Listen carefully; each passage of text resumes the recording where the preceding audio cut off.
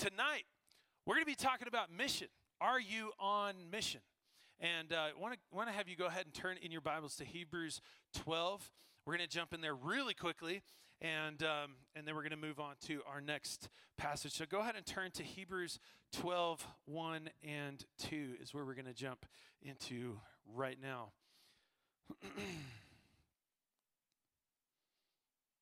Y'all ready?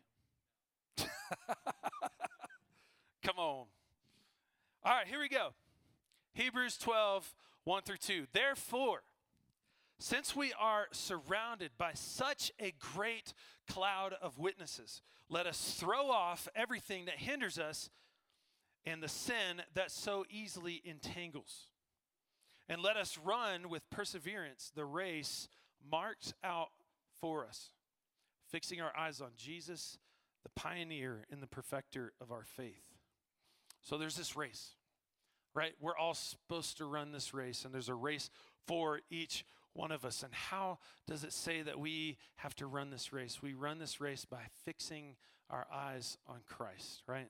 All right, so next passage, we're going to turn over to 1 Samuel chapter 18. 1 Samuel chapter 18, that's in the Old Testament. It will be on the screen, so you don't have to look it up, but yeah. All right, here we go. 1 Samuel 18, verse 5. I want to give you a quick background on this.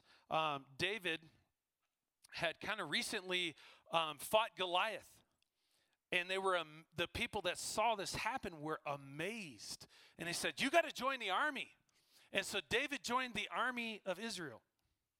And now at this time, Saul is the very, very, very first king ever. Okay, so he's the king, Saul's the king, and he sees that David is an amazing warrior, right?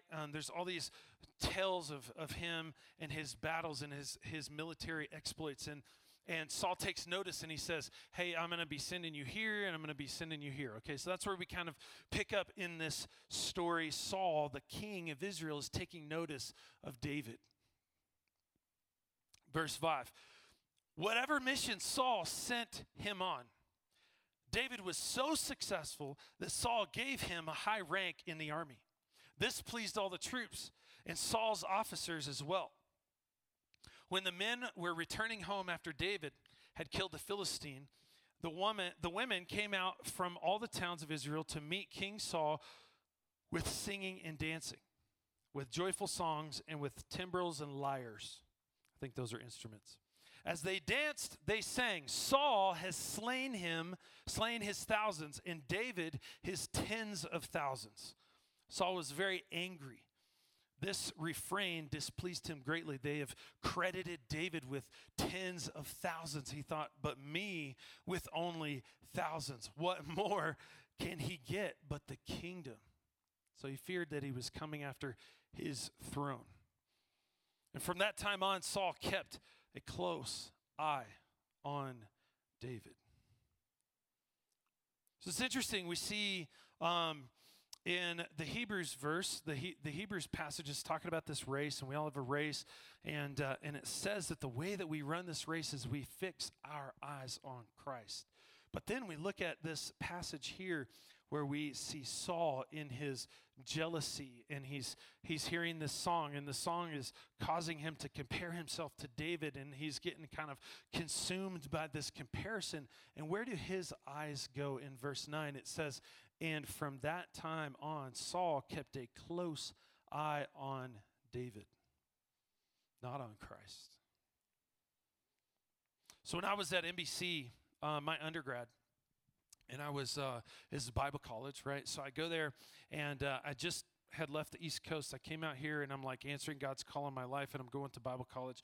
And there's all these other guys there who are training to become pastors, right? We're all learning how to interpret the Bible. We're all learning how what proper homiletics is, and hermeneutics, and all these big, crazy, dumb words, and all these things, and they put us in these preaching classes, and in these preaching classes, there's like 12 of us, and each one of us had to preach a certain number of sermons, and I'm sitting there, and I'm listening to these guys preach, and I'm like, man, some of these guys are awesome. And I'm like, not awesome. I'm like kind of scared and nervous.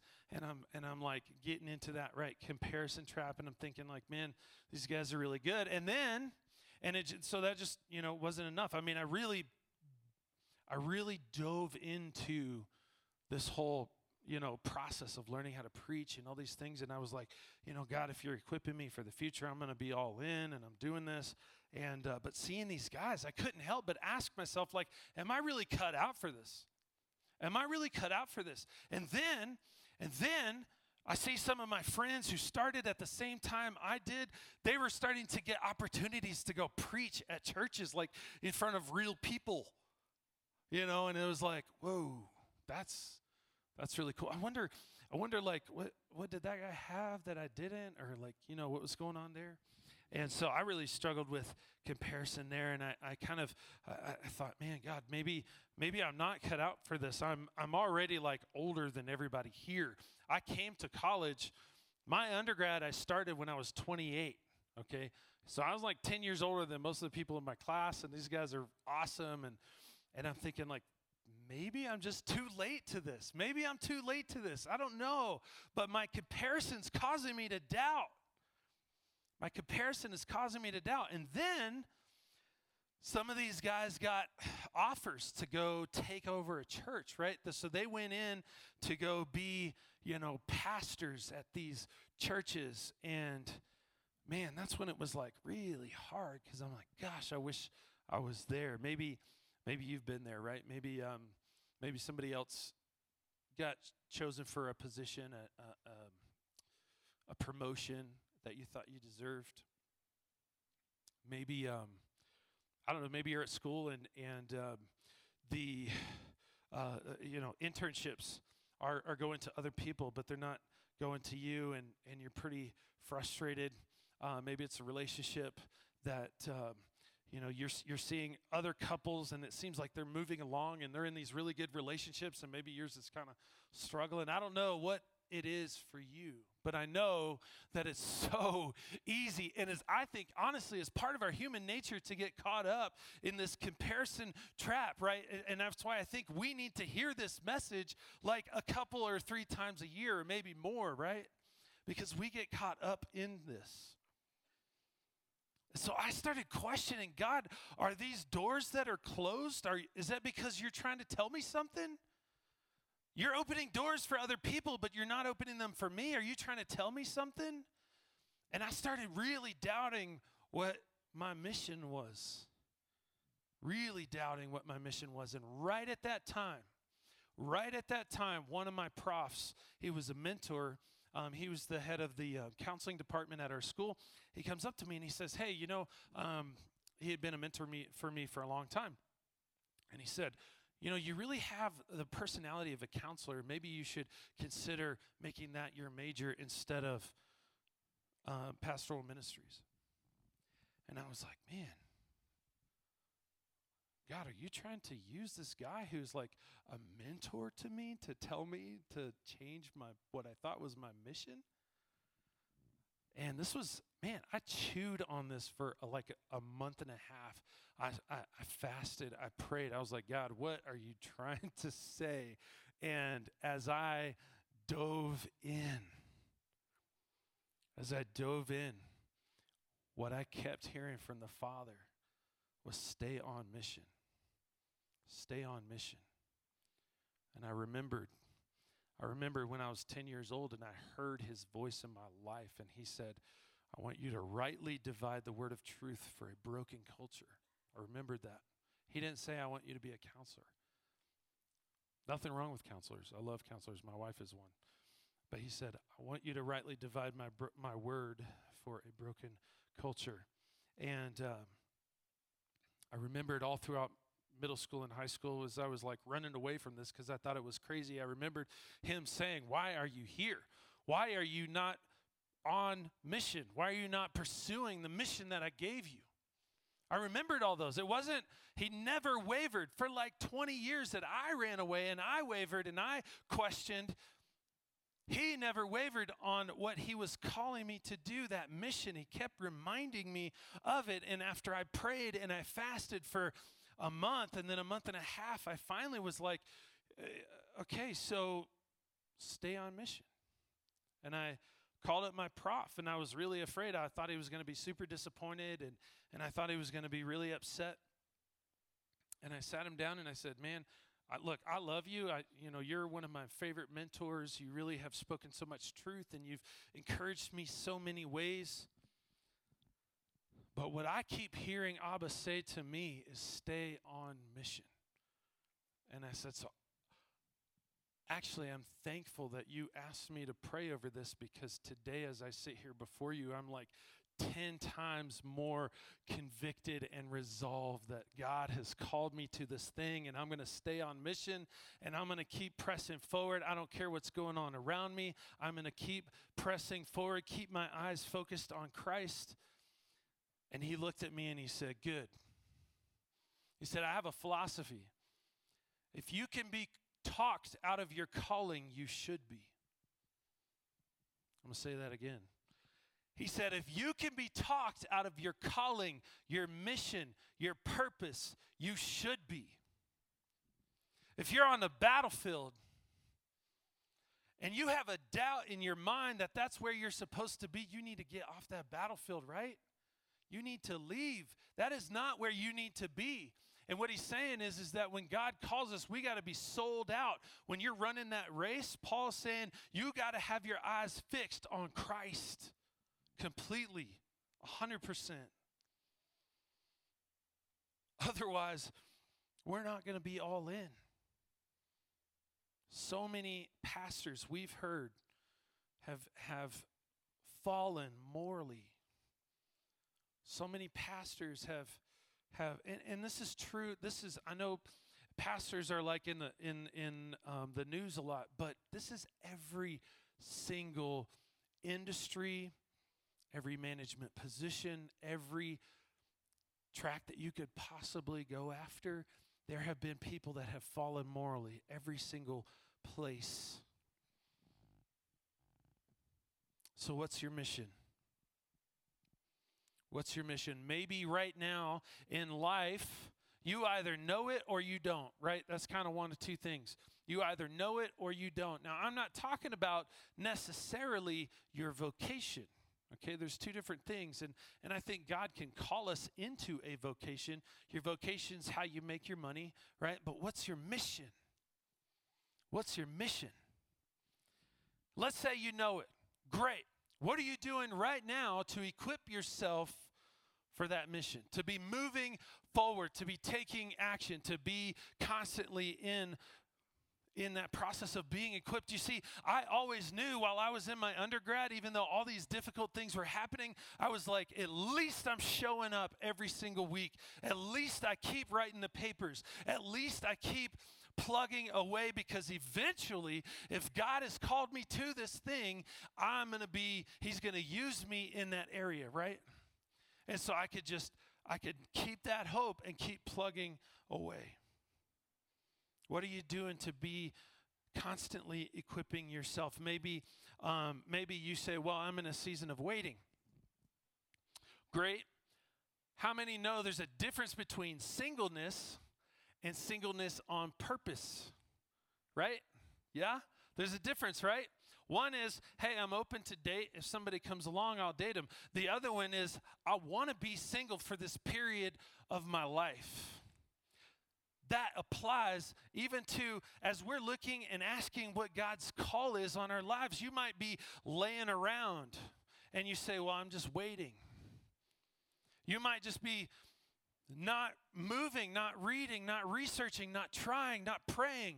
Maybe you're just waiting around, but that's different than waiting on purpose.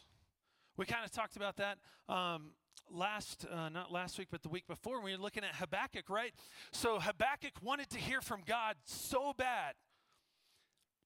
He positioned himself intentionally to hear from God, and it didn't say that he went to his place and kind of hung out and laid around on the couch. No, he said, I'm going to post myself on the ramparts. The ramparts are the walls that surrounded the city where you could look out on the land and you could see what's coming. He said, that's where I'm going to post myself. That's where I'm going to stand so that when God speaks, I can hear what he's saying. So are you waiting? Are you waiting on purpose? Or are you actively being equipped for God's call in your life, your mission? And maybe you don't know. Maybe you don't know what that mission is. And that's okay. There's no shame. There's no shame. But what I want to just encourage you this evening, stay active, keep moving, try different things.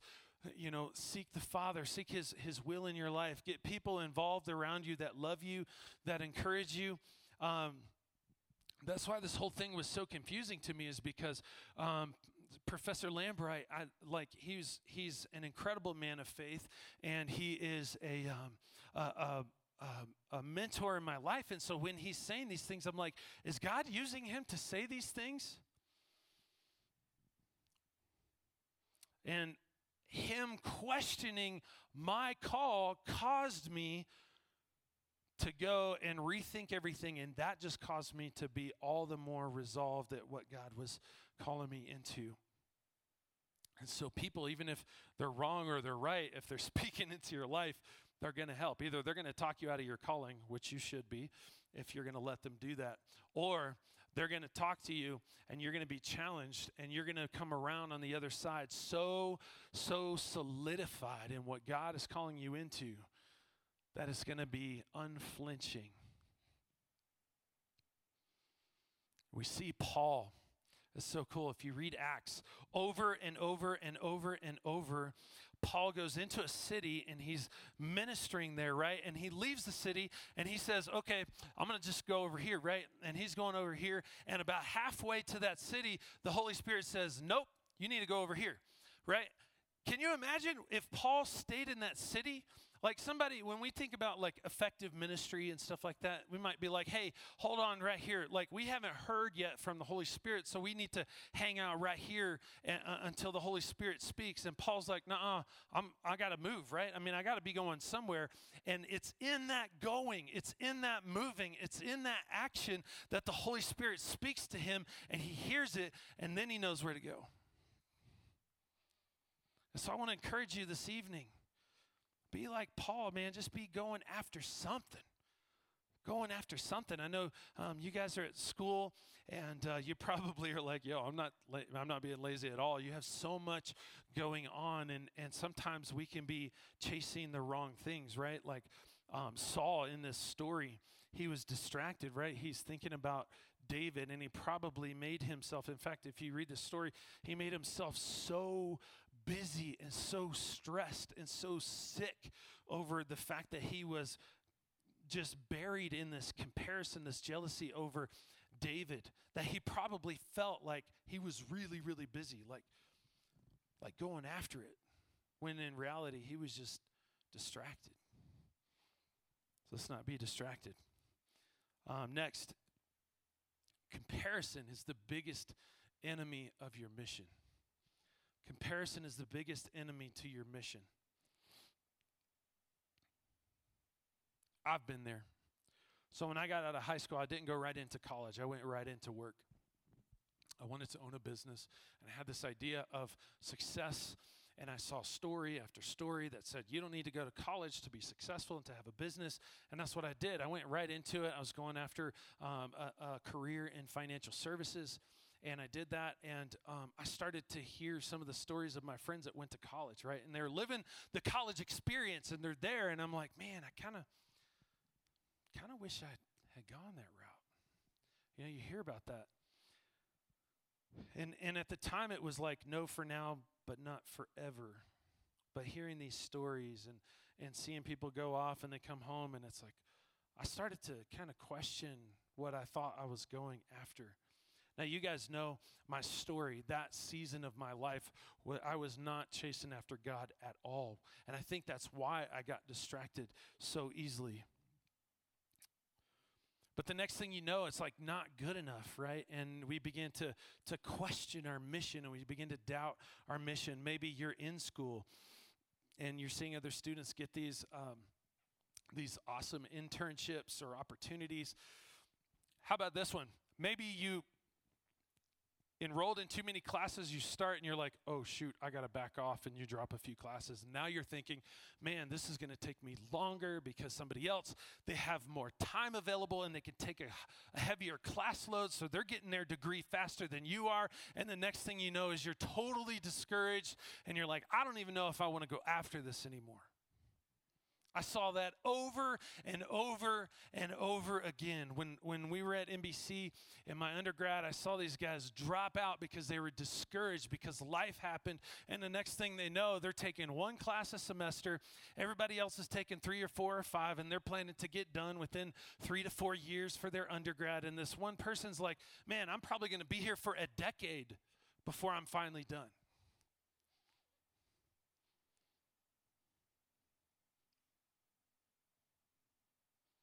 Maybe it just seems, it feels like everybody around you is not having to jump through all the hurdles that you're jumping through. Comparison is the greatest enemy to your mission because it forces us to question what God has called us to. It forces us to get into this place of doubt. Am I on the right path? Am I on the right mission? Am I really cut out for this? Am I really the person for the job? Next, stay in your lane. Stay in your lane. I don't know if this is like a racing thing. You know, you guys who actually are athletes, you could probably correct me if I'm wrong. But I think it's probably smart to stay in your lane, right? If you're racing, if you're running a race, you probably don't want to be jumping in everybody else's lanes. Okay? I mean, to me, that's just like logical, right? But here's the thing about a lane. A lane has 2 sides, right? You got a right side and a left side to your lane, and usually they're painted. You got a line here and you got a line here. And here's the thing about your mission. There is a duality to your mission. There are 2 parts to your mission. There is the universal mission, right? This is the thing that we're all called to do. This is the thing that we're all called to in this world, and that is to love God first and foremost, to chase after him with every fiber of our being, and number 2, to love others. To love others. If you check out our podcast, you can go back to the very first message that's ever put up there. If you look it up, it's on Spotify and all the different places, Apple Podcasts, but it's called Young Adults Messages. But the first one, we talk about our capital P purpose, right? Our big purpose. What are we called to? All of us, without question, are called to point people to Jesus. And maybe your personal mission or your passion, your capital P passion in your life, right? We have different passions, we have different purposes, but I'm talking about your capital P purpose and your capital P passion. And I think that is what you can't not do. Your passion is that thing that you can't not do. Think about it. Think about what is that thing that when you wake up, you're like, that's what I'm going to go do today because that's what I love. That's your passion. And they change. That's why we don't seek first our passion. Actually, we seek first our purpose, and our passion comes later. But what's your mission? What's your mission? I want to ask another question. This is more for us here. Are we accomplishing our mission at Young Adults? And I thought, I haven't talked a lot about our mission and our purpose here at Young Adults. They say when you're in a new ministry, just a little background, I started here at Young Adults back in April. And they say when you start at a new ministry, you should give it a year before you, start thinking about vision and stuff like that. And I've been praying and fasting about, what does God want for this community? Where does he want to take this community? And I believe, and I read a book called The Defining Decade, and it's an awesome book. Check it out. But it talks about how like the 20s, for most of you guys, are the years that will define the rest of your life. They did for me. They did for me. I struggled for most of my 20s, but it was when I was 27 and I met Christ. That moment in October of 2011 changed the trajectory of the rest of my life. That was in my 20s. And I think for a lot of you guys, whether you're building a faith, a career, a family, whatever it is, or maybe all of the above, your time right now will set the trajectory of the rest of your life. That's important. This is a big deal. And what's so sad is that most churches, this group right here is a problem. I'm not kidding. You talk to pastors and they're like, well, we got to deal with young adults. I'm like, are you kidding me? This is like the reason the church exists is to help people get on the right trajectory, right? And so if that's true, it's not going to happen when you're 60. It's not going to happen when you're 50. Most likely, for most people, it's not going to happen in those ages. It's going to happen right here, right now. Sorry, inside joke. Sorry. But I'm just going to read this verse. I feel like God has really placed it on my heart as a really good vision and a model for how this community operates, how he wants to build and knit this community together. And that's going to be in Acts 2:42. I'm just going to read it to you really quickly. It says that the Holy Spirit was just poured out on the brand new Christians, and they spoke in tongues for the first time. Jesus ascended into heaven, and he said, I'm leaving you with the Comforter, and the Holy Spirit was poured out, and the church was inaugurated. These guys didn't know anything, right? They didn't have the Bible to teach. They didn't have, anything to go off of. They're literally just grassroots Christians meeting in houses. A lot of them met in Jewish synagogues, even though they weren't welcome. And here's what it says. It says that they devoted themselves to the apostles' teachings and to fellowship, to the breaking of bread, and to prayer. 4 things. The apostles' teachings, to fellowship, to the breaking of bread, and to prayer. And I believe for us, this is a phenomenal model of just thinking through, okay, God, what is your vision for this, for Crossroads young adults, for what you want to do in this community, for Parker. So we want absolutely, first and foremost, to teach the word unapologetically. If we're ever not, if I'm off base, if I'm teaching something that's heretical, man, tell me. You're not going to hurt my feelings. That is a passion for us. Everything that we do needs to be scripturally founded. And then we go out from there. Number 2 is community. This is something that has been huge on my heart for this community right here is, man, the thing that I can't not do, my passion, that thing that drives me, that keeps me up at night is seeing community grow. So I did a little bit of math, and in Parker, we have 54,352 total people just in Parker. This is from the Census Bureau, okay? Because we have about 50 people showing up every week here at Young Adults, okay? The total number of young adults in Parker, I had to do some funny math, but I figured it out. It's approximately 8,148 young adults, people between the ages of 18 and 30 in Parker alone, okay? And we have about 45 to 50 people that are showing up every single week. And here's what I'm trying to say is that we have a big job to do. Because the way that I see it right now is about 90% of the young adults in Parker alone don't have a community like ours to plug into or aren't plugging into one. Now, I've heard things like, hey, Young Adults has never been as big as 100 people, or Young Adults has never been that big. I don't care.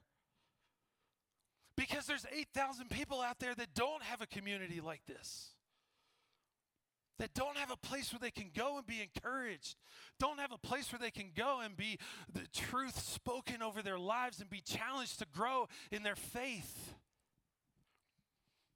Come on.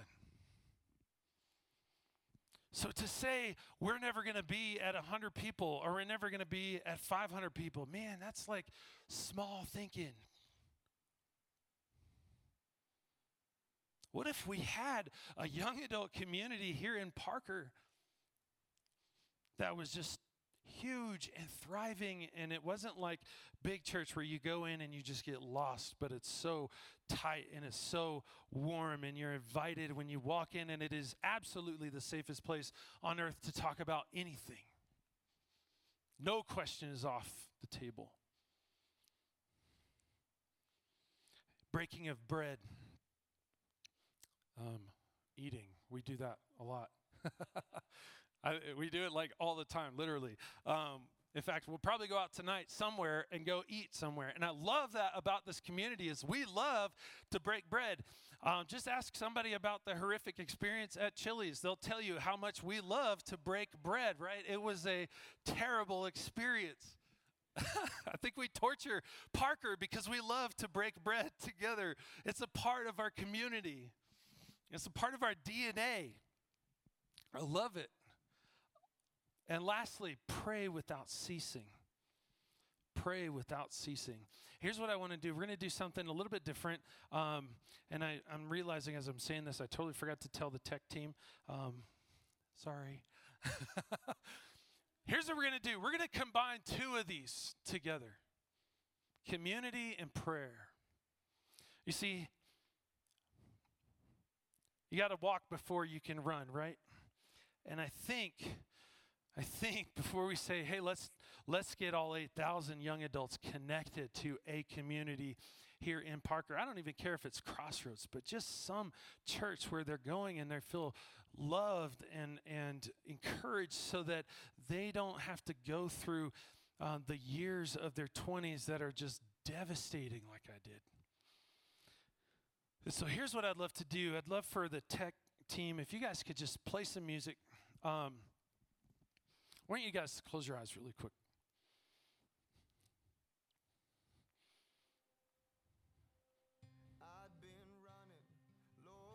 I want you to think about what your life would be like right now if you didn't have a Christian community, a faith-based community to plug into.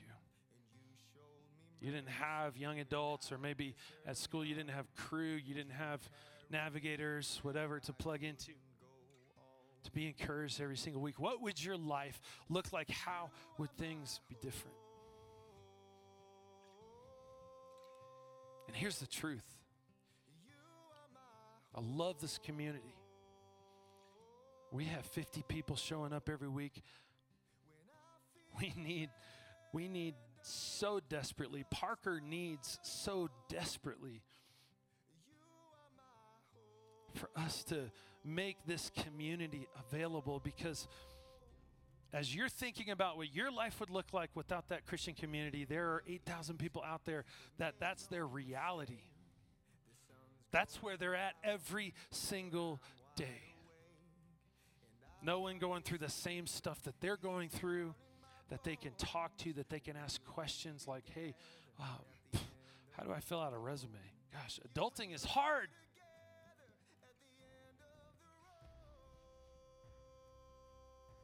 So I just want to encourage you in this moment as our eyes are closed, as we're paused, as we're leaning into the Father this evening. I just want to encourage you to think about someone that you know who doesn't have this kind of community to plug into. Maybe they don't know Jesus. I believe that this is the kind of community that you can belong to before you believe.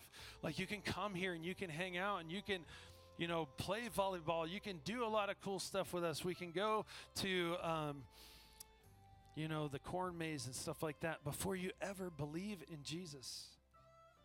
And maybe through that God gets a hold of your heart or your friend's heart. So who is that one person? Because, if each of us here, we have probably about 50 people here. If each of us here think about that one person and we pray over that one person, maybe God will open the door in the next year. We're thinking about 2022. Maybe God will open the door where that person can plug into a community like this.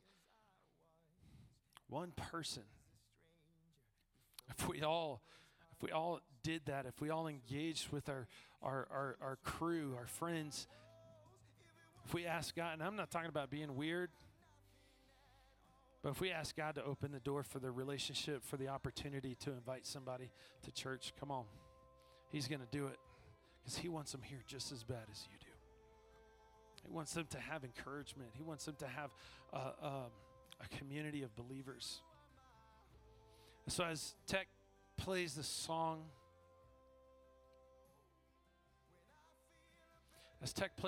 what I'd like you to do when you feel ready, I'd love for you to stand up and go to one of these trees. You can open your eyes. I'd like for you to go to one of these trees on either side of the stage. We've put these ornaments on a tree. And we're going to leave here, and we're going to go to a lot of different places. Some people are going to go back to school. Some people are going to go on trips for Thanksgiving. They're going to go all across the country. But here's what we're going to do. I'd like for you to go grab an ornament. And on each side, there's a table with some Sharpies. And you don't have to do this, but if God burdened your heart with somebody, if God burdened your heart with a person, I want you to write their name on that ornament, and I want you to hang it on your tree. I want you to pray over that ornament this entire Christmas season as we are getting into 2022 and be thinking about what God's mission is on your life, on their life, on our community here in Parker as we go into 2022. So I'm going to pray for us, and then you guys can grab those ornaments, put the name on. Like I said, if God didn't burden your heart with somebody's name, that's fine. Don't put it on there. But just be praying for that person, right? That still represents somebody that you're going to probably meet in 2022, that God's going to open the door where you can connect them to a community like this. And maybe in their 20s, their trajectory of their life has changed forever.